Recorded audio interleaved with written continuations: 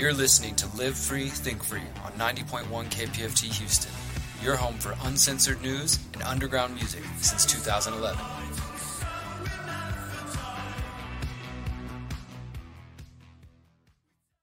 But let's go ahead and continue. You're listening to Live Free, Think Free here. We got probably 8 or 9 minutes or so left here on the show and got a couple stories. And I know Johnny's got an important one and Micah's got some. We're not going to get into all of it, but I wanted to at least mention this one. I know that I've mentioned on our show over the last 2 months that I was following this Utah case of claims of ritual sexual abuse in Utah by the Sheriff's County, the Utah Sheriff's Office, announcing investigation, and they're still currently investigating claims of so-called ritualized child sexual abuse.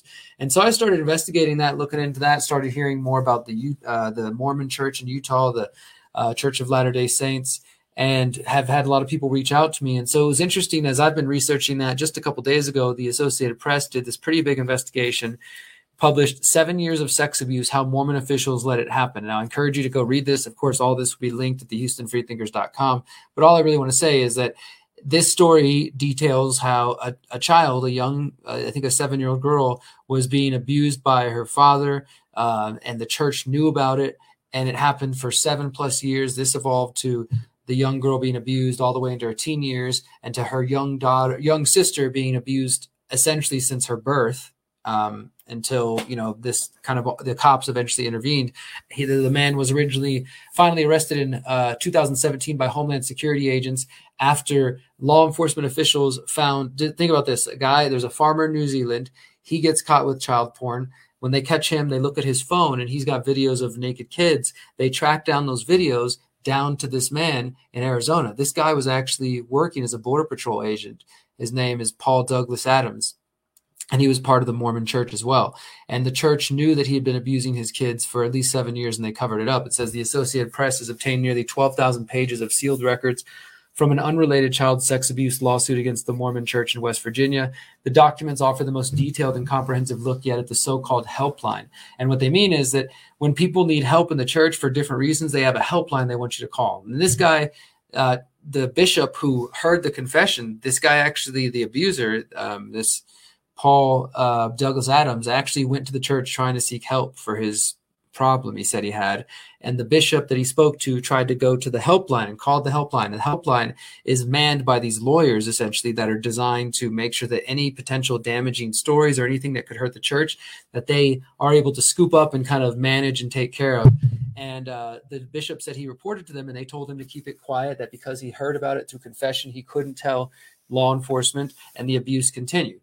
And so families of the survivors filing the lawsuit say that this shows that it's a part of a system that can easily be misused by church leaders to divert the abuse accusations away from law enforcement, and instead to church attorneys who may bury the problem, leaving victims in harm's way. So, I mean, it's a big story. The church has responded.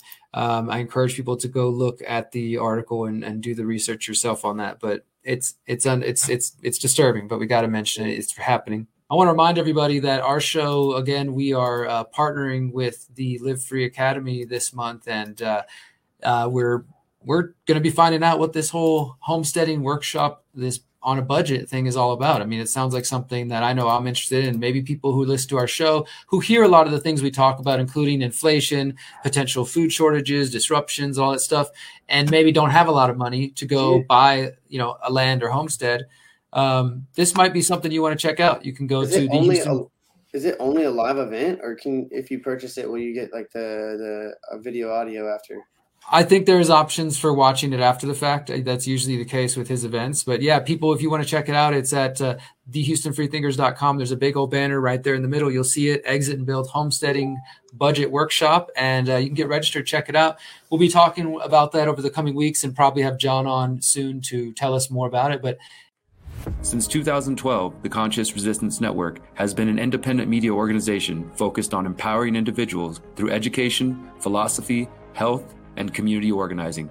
We work to create a world where corporate and state power do not rule over the lives of free human beings. Our motto is leading by example and helping others in their pursuit of freedom. Visit theconsciousresistance.com to find our articles, documentaries, interviews, podcasts, books, and more. Remember, you are powerful, you are beautiful, and you are free.